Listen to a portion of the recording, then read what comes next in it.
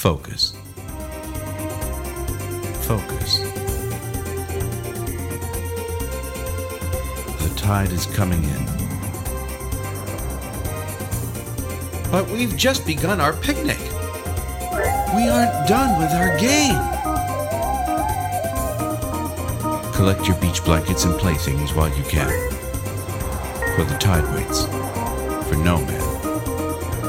All right, welcome to our championship national title review. This is Processing College Football, the college football podcast designed to educate and entertain. My name is Jason Randazza. With me, as always, my co-host Mark Catlin. Every week we process the highlights of the college football world, and I make Mark explain everything I don't understand, which this week is the college football world.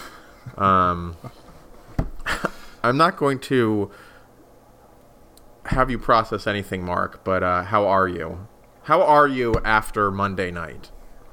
Monday night, I wasn't great, to be honest. But I'm doing fine now.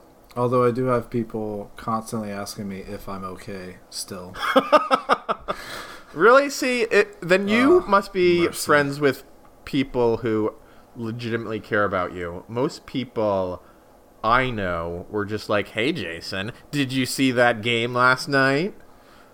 Well, I mean, when they ask if I'm okay, they really want me to say no.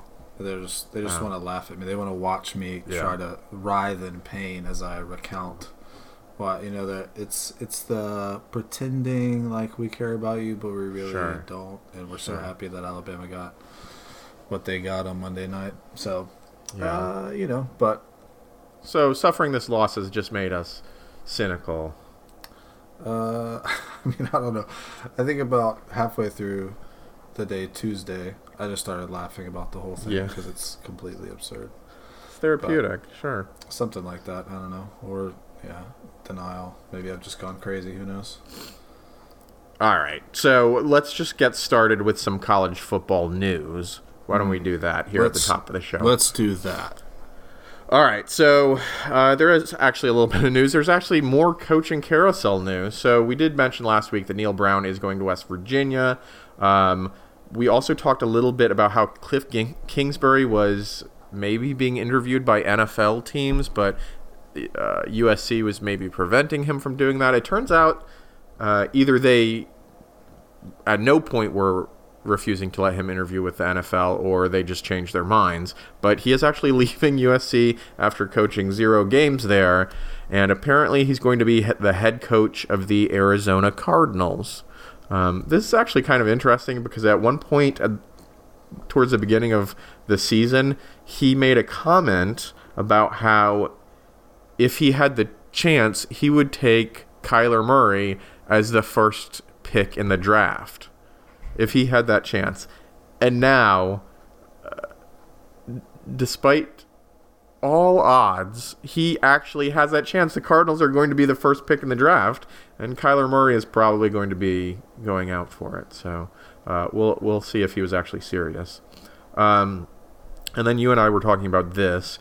The season's officially over, and now Jalen has entered the transfer portal. Yeah. Which I think is like a Quantum Leap reference or something. Nobody's seen him. He's in the transfer portal. He's in the transfer portal. You'll just find out where he appears next. Some schools that are rumored. Did you say Quantum Leap, by the way? Yeah, that's fantastic. Maybe like it's a deep cut.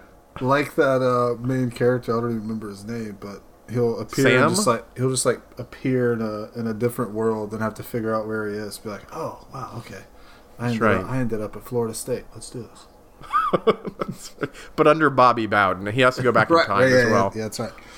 That's fantastic. All right, well, we'll see. Then other college football news. Tim Tebow got engaged. Wait, is that real life? I didn't even know. Oh yeah.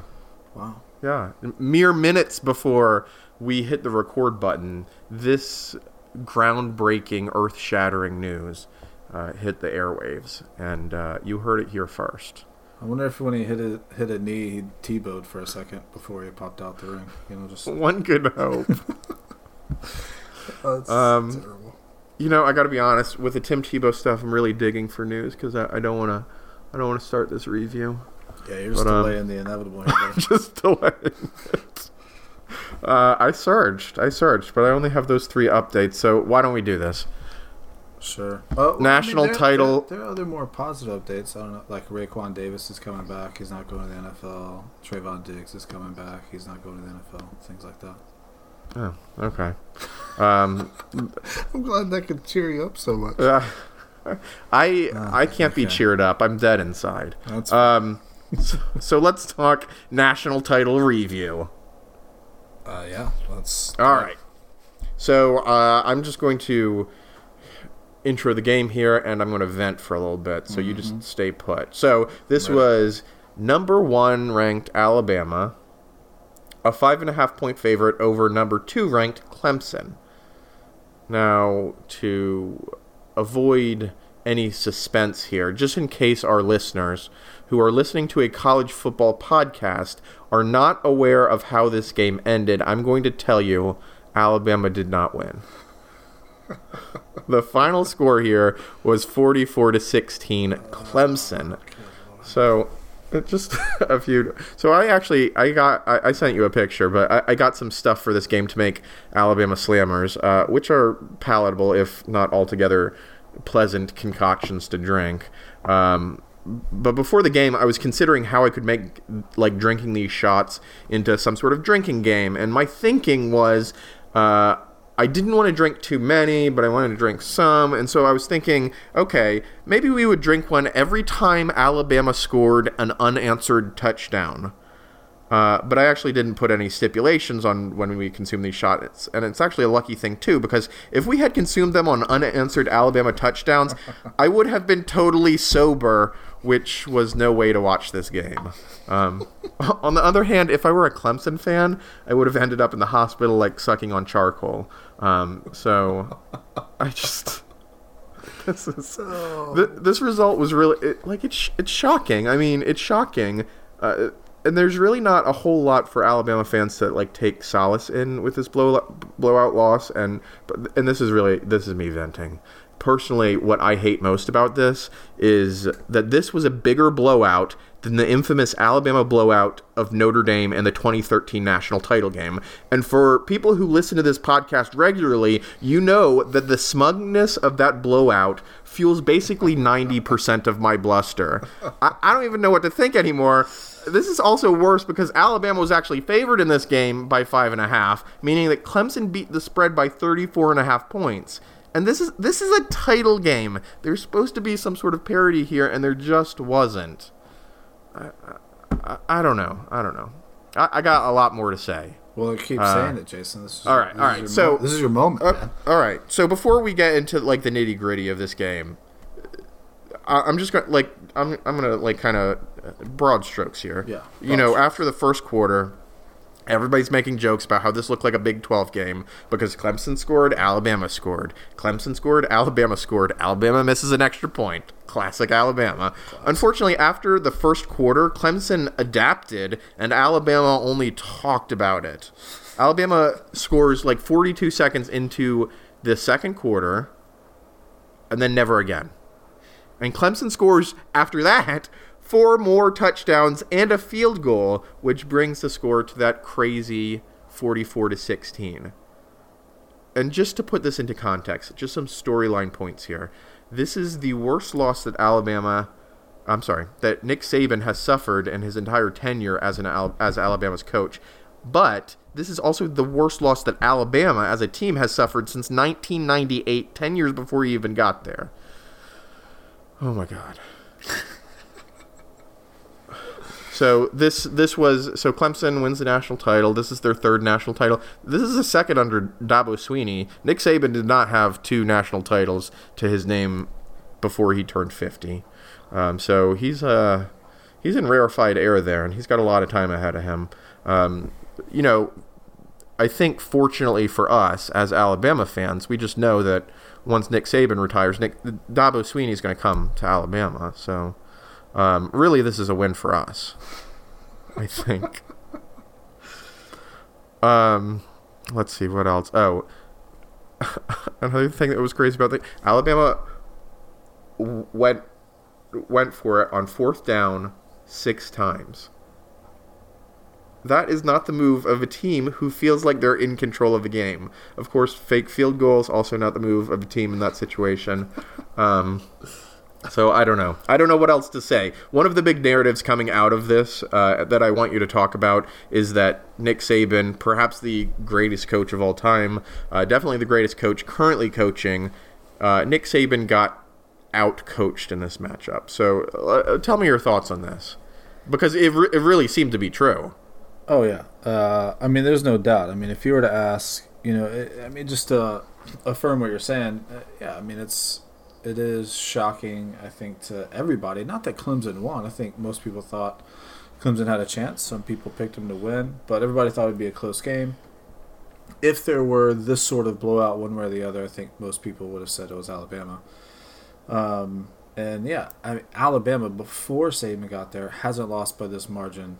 Right, and they haven't lost by this margin in 20 years, like you said, and that includes like the Mike Shula era of Alabama football in the early 2000s and all that stuff when we just weren't very good. When we went 3-8 after being preseason number 3, and we go 3-8, that didn't include a 28-point loss, and so it is very shocking. By how much Alabama lost. Not that they lost, but by how much. And if you were to look for a reason why Alabama lost the way that they did, I think the most foundational answer, there's not a single answer, it's a compilation of a lot of things, but the most foundational one is, yes, Nick Saban got out-coached very profoundly. And I mean, I was thinking going into the half, man, we are getting out coached. Tua looks confused, our defense looks confused, and that means that they're seeing things that they haven't seen before, that they're not prepared for. They're not getting the calls in on time or something. But there's a bunch of communicating going on, from Mack Wilson, the rest of the defense, while Clemson is snapping the ball. They're still talking about what defense they're going to get set on and who's got who and all that kind of stuff.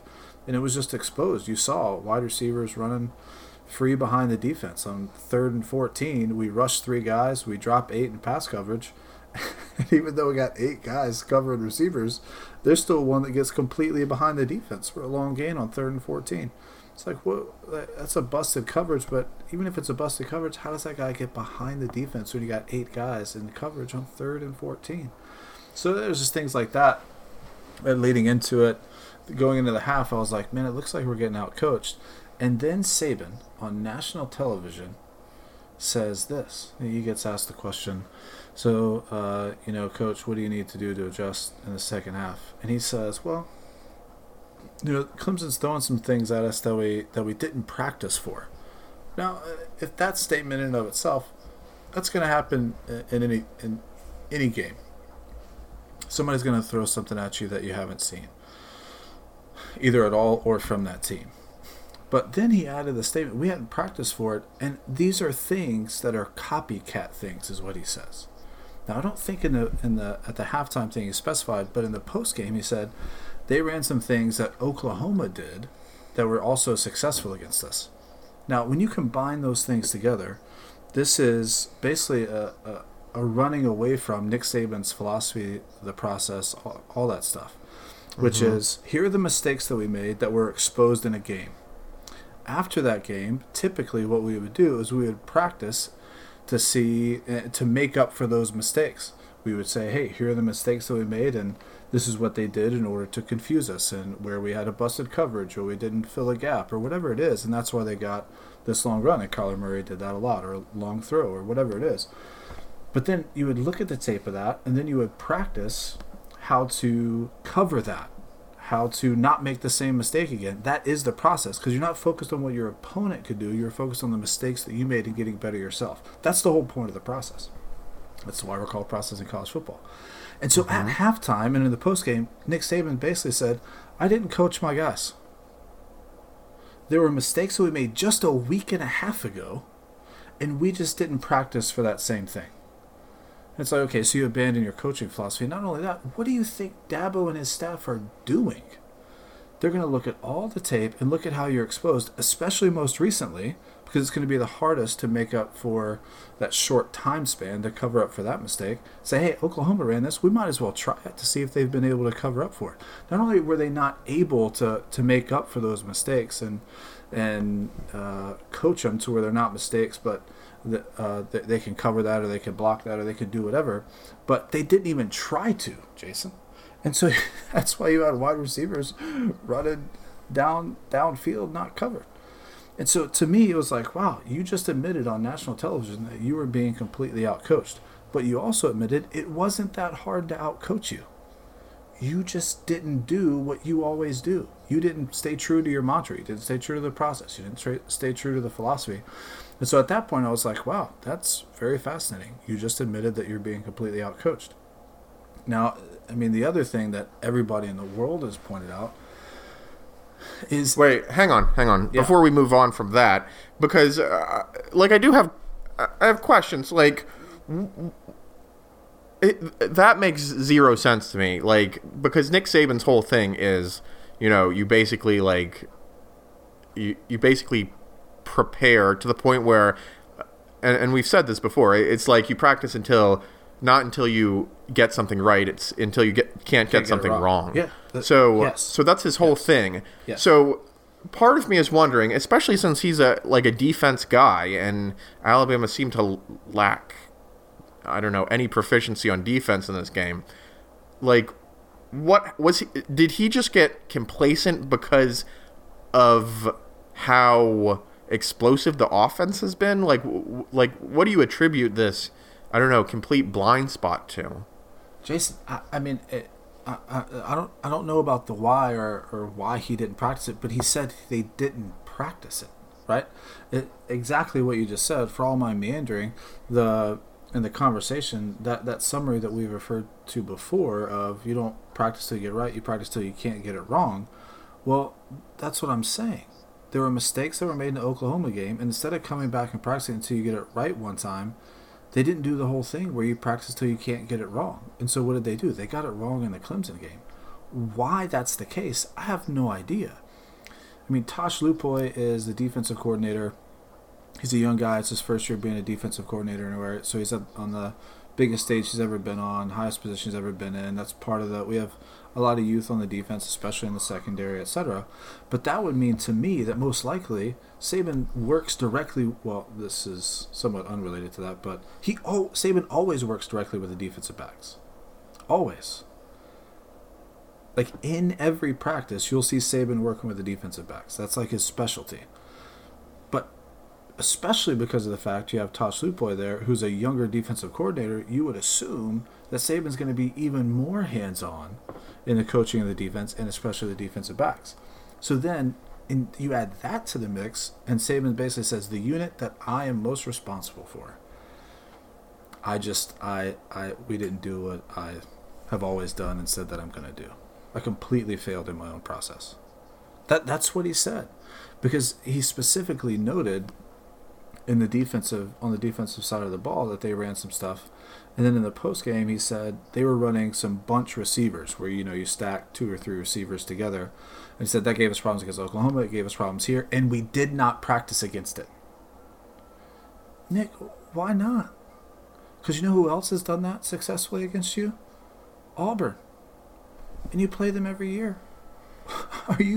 Is this why we struggle against Auburn every year and what Malzahn does? Because they stack a few receivers together and you just decide not to practice? I mean, the most mind-boggling thing, given who Saban is, what his process is, the way that he coaches his players normally, who he specifically coaches for, not only the defense, but within that the DBs, and then to say, we just didn't practice this. Well, no wonder they scored 31 points, man. Clemson's a really, really good football team. So they're going to exploit that. They're going to see what people have done that has been successful. They're going to run it, and guess what? They're going to run it better than they did. So if it worked when this other team ran it, it's going to work with them. I mean, that was the most mind-boggling thing. The preparation side of things is where Nick Saban usually wins. And when you look back, the last time Alabama gave up 31 points in the first half, it was against Oklahoma in the Sugar Bowl, 2014. And guess what? Guess why we gave up 31 points in the first half? Because Bob Stoops completely outcoached Saban in preparation. Bob Stoops didn't say what quarterback he was going to start, didn't know how the offense was going to look, and our defense looked completely inept. Now, at halftime, they made some adjustments. Still lost by 14 points, but they made some adjustments, and the offense was able to score. That's not 28. No, it's not 28. But that Oklahoma team wasn't this Clemson team. But that's what happened. Just completely out-prepared. But the difference in this game, the reason it was 28-14, one, I think this Clemson team is better than the Oklahoma team. But two, it was not just coaching in preparation, but it was coaching in the game was terrible. I mean, there were some key points where decisions were made that were some of the worst that I've ever seen in college football. Not just by Saban, but in college football. And this is where it gets even more kind of laughable to me, is we are talking about the guy who will go down when he's done as the greatest coach of all time in college football. Unless Dabo wins the next 10 in a row. Which seems like it's possible. It could be possible. But he's 5 of those will be at Alabama. But true. I mean, at this point, if I'm Dabo, I'm like, oh, I'm staying in Clemson. But yeah, forever. The thing is that, let's say that Dabo runs off those 10, so Saban's going to be the second greatest coach of all time. We're watching one of the best coaches of all time make the worst decisions that I've ever seen. And the one that everybody brings up is the fake field goal. And it really is the worst decision I've ever seen in a game. To decide that you're going to do a fake field Nick Saban goal coach game. In any game that I've ever seen. What? And here's the thing. Wait, no. Georgia just did this a few weeks ago with like 11 yards to go. And that was not as terrible as this. Okay. You're going to have to tell me why. For a bunch of reasons. One, the Georgia thing, there was at least some element of surprise potentially there. You're like, man, are they really going to do it? I don't know. Alabama, we're down a couple scores. It's the beginning of the third quarter. It's the first drive. We're driving down. We got to have points. And so everybody knows that our kicker's terrible. We've already missed an extra point. And so it's going to be a 40-plus yard field goal. Not the greatest in the world. And so most people are thinking, if they're going to line up for a field goal, it's probably going to be a fake. The second thing is that, obviously, Clemson thought it was going to be a fake. They only had 4 down linemen, like on the line of scrimmage. The rest of the team was lined up where the first down marker is. That defense is set up to where it is impossible. It is impossible to get a first down in that situation. The third thing is, not only is it impossible probably in any situation to do that, but it's especially impossible when you have your kicker as the lead blocker for your third-string quarterback running the football against that defense. The kicker is not going to block anybody unless Nick Saban's just trying to get him hurt so he can pull him out of the game. He's going to get demolished by some huge defensive guy. Your third-string quarterback is then likely going to get hurt, which it looked like he almost did, the way his leg folded when he got tackled. They're just going to get crushed. They're not going to break tackles. They're not going to block anybody. They're not going to lunge forward for more yards. They're going to get destroyed, and that's what he did. He lost 2 yards. The Georgia punt, I mean, it's still, don't get me wrong, it's a dumb decision, but at least you snapped the ball to Justin Fields, who was a 5-star quarterback, dual-threat quarterback who could run the ball and maybe make some moves or something. Yeah. But you had your kicker as your lead blocker with your third-string quarterback running the football into a defense that was set up to where there was no way that was going to work in a game where you had to have points. So, I mean, Georgia could have just punted the ball and been fine, but there are other things that could have happened. I mean, we could have returned it. Jalen Waddle's pretty good. There's a ton of things that could have happened. You don't know what's going to happen there. They did give us good field position. But this was just like handing Clemson the ball. Why do you not put your offense out there? And if they stop us, they stop us. But put your offense out there and run a play that you're like, you know what? This can get 6 yards. This is going to get us 6 yards. But instead, they put out a unit that there's just no way in the world that this was going to work. Absolutely impossible. National championship game. It's the dumbest decision that I've ever seen a coach make. I'll be honest. Not to call a fake field goal, but to go through with it with what you have called. If you have Mac Jones, here's the thing. You have Mac Jones in that whole thing, great. He's not a runner, and your kicker isn't a blocker. Here's what you do. You let Mac Jones have the ball if you really want to fake it, and roll him out and let him throw a pass to somebody. At least then, maybe it's intercepted and you get the tackle that. Maybe you complete it, maybe you don't. But at least you're moving toward the strength of the guy who has the football in his hands. So it was absurd. You saw Mac Jones. It was our third string quarterback who was the holder. Before he snaps the ball, he's like looking at the sideline a couple times to be like, are you sure you guys want to do this?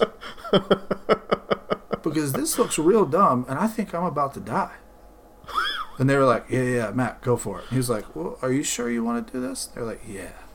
And they snapped the ball. I mean, it's totally absurd. There's no way it could have worked.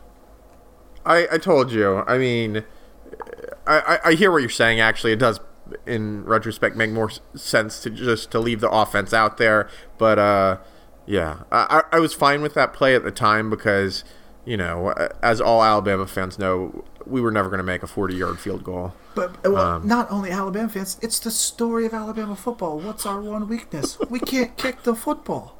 Everybody in the world knows that. You could ask somebody in the remotest part of the world, and they'd be like, have you heard about Alabama football? Like, yeah, I know two things. There's Nick Saban, and they can't make field goals. I mean, yeah. That's what everybody knows. But here's what makes it even crazier to me. After the game, Saban said, we thought we had a really good fake called, and they were in the defense we wanted them to be in. What? Our guy just didn't block him. The kicker. Yeah. No, he didn't say the kicker. He said our guy. And I'm like... Who was the kicker? Yeah. I'm like, Nick, are you being Well, to be fair, the right kicker now? is the most expendable part of our team. No offense, kickers. But he's never blocked anybody in his life. In his life. Like, what in the world? Our guy just didn't block him. We thought he had a really good call, and Clemson was in what we wanted him to be in. Nick, after the game, just say, that was the dumbest call I've ever made in my life. And not because it just didn't work and therefore it's a bad call, which is what he went on to say. No. It's a bad call from the outset. You see them in that, you call a timeout, you put your offense back on the field, and you run a play that you think that can get you 6 yards. You don't do that. And so even the response from Saban is like, you still don't realize that was just the most idiotic move that you could have made at that point in time in the game. And so, to me, it's worse than the Georgia. The Georgia thing was bad. It was a gift. It was wonderful, but this I think was worse. But then you can go to other stuff, Jason.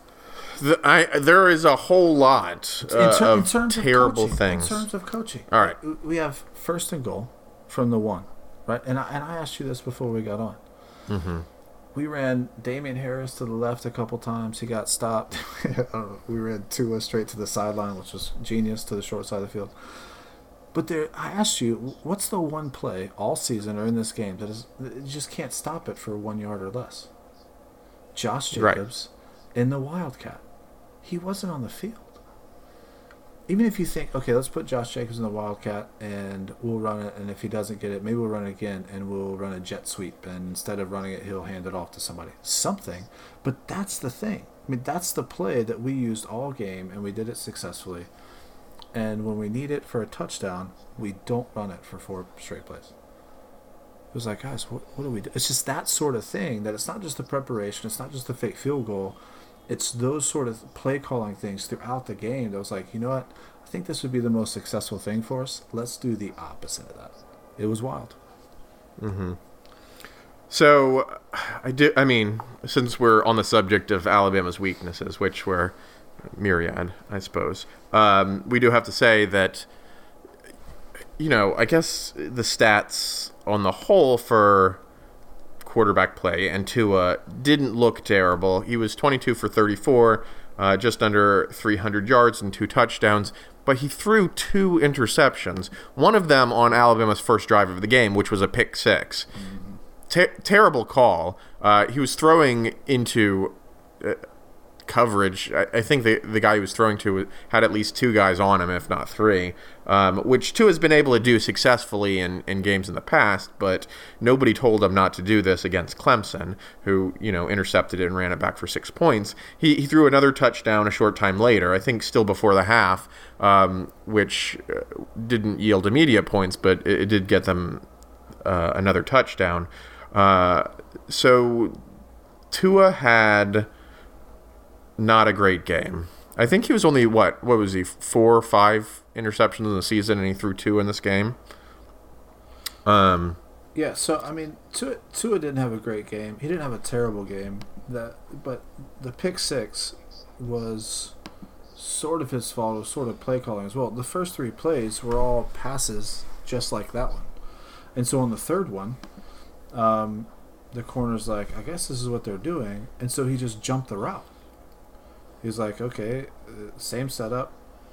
He's looking this way. I'm just going to see if he's going to throw it. And so I'll just go ahead and start running that way. And he guessed right. But it was like... and threw it right to him. We're just running the same plays for the first 3 plays. It was so strange.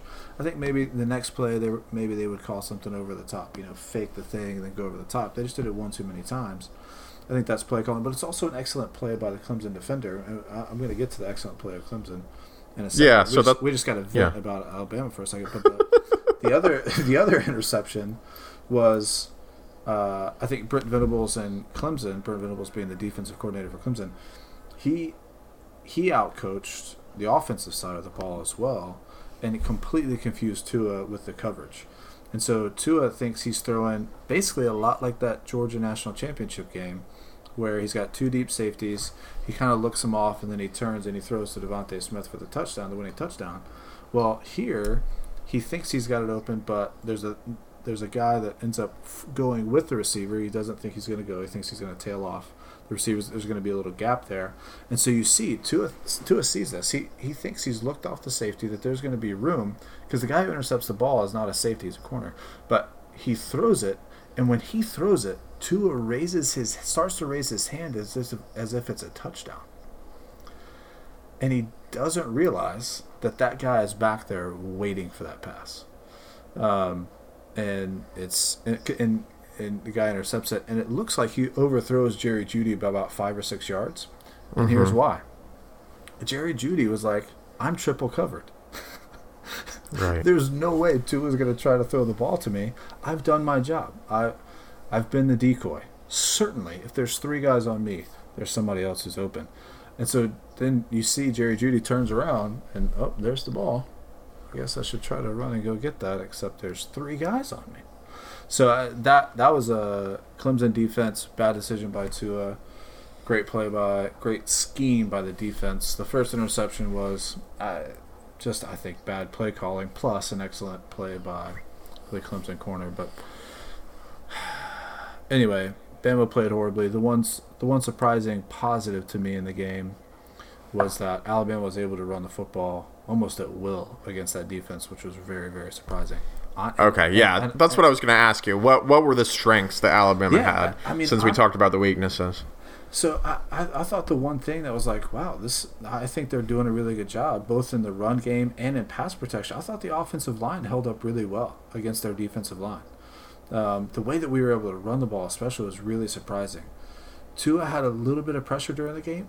That's to be expected, but he also had a lot of time to throw back there. I mean, think about the throw to Jerry Jeudy. He has time to look at one half of the field, go through then turn back, and without pressure, cleanly release the ball down the field to Jerry Jeudy, and it gets picked. But he had a clean pocket there, and he had a clean pocket a lot. He had time to throw.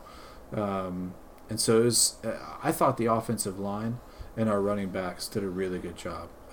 Josh Jacobs looked great. I mean, Damian Harris had great runs. Najee Harris had great runs. You put any of those guys in there, and they were running at time. There was one drive we had 3 runs back to back to back of at least 10 yards, 10, 11, 15. And that was just really surprising to me. But that means that our offensive line was really blocking well. I thought Tua had a clean pocket for most of the game, only a couple sacks. One of those was Jalen, more toward the end of the game. And so I think that's the positive. But yeah, so and the running back play in general, Josh Jacobs. I mean, there was a pass that he caught that was a phenomenal catch. He had a great game again. So there were some positives. I mean, the offense moved the ball, especially in that first quarter. Over 244 yards or something in the first quarter, and then like you said, Clemson adjusted and we didn't. But there were some positive things on offense. I don't really know that there was anything positive on defense. All right, so now let's talk a little bit about Clemson. So before we talk about what Clemson did well, did you notice any weaknesses on Clemson's side? Are there weaknesses that they had that we didn't exploit? I mean, I think coming into the game, I thought, and most other people thought, that Clemson's secondary would be a weakness. They were a strength. They not only did they have the picks, but they batted away a lot of balls. Our guys were covered for the most part, except for the deep ball to Jerry Jeudy. Our guys, too, had to put it in tight windows. Our guys had to make tough catches. They were pretty solid in the run game. I think for the most part, we shut down their run game at the beginning, and that was a positive for the defense. Maybe they still ended up with a ton of yards rushing, but I don't think so. I mean, I said last time, I thought it would be a game about the line. Can our defense get pressure? Can it not? Their offensive line, which I thought we could get some pressure on them through that offensive line. You want to talk about a clean pocket? I mean, my goodness. Trevor Lawrence had time to stand back there, and like a lot of times, I would look at it, and that's a perfectly formed pocket. That's exactly what you want as a quarterback. And I said last week, if they do that, Trevor Lawrence will pick us apart, and that's exactly what happened. And so, other than slowing down the running game a little bit for most of the game,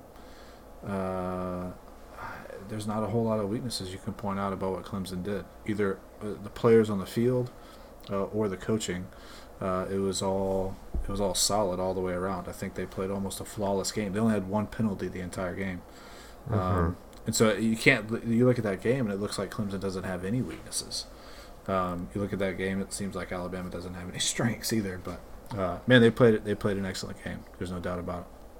Yeah, so we talked about Tua. Trevor Lawrence on Clemson was 20 for 32, passing for 347 yards, which is 10.8 yards per completion. He threw for 3 touchdowns, 0 interceptions. Other highlights from Clemson was Travis Etienne, 86 yards on 14 carries and 2 touchdowns. Justin Ross, also just kind of a beast, had an amazing one-handed catch while Trevor Lawrence was getting tackled. He had 6 receptions for 153 yards and 1 touchdown. It's just, and then Travis Etienne also had a receiving touchdown. So everybody got a little piece of the action there.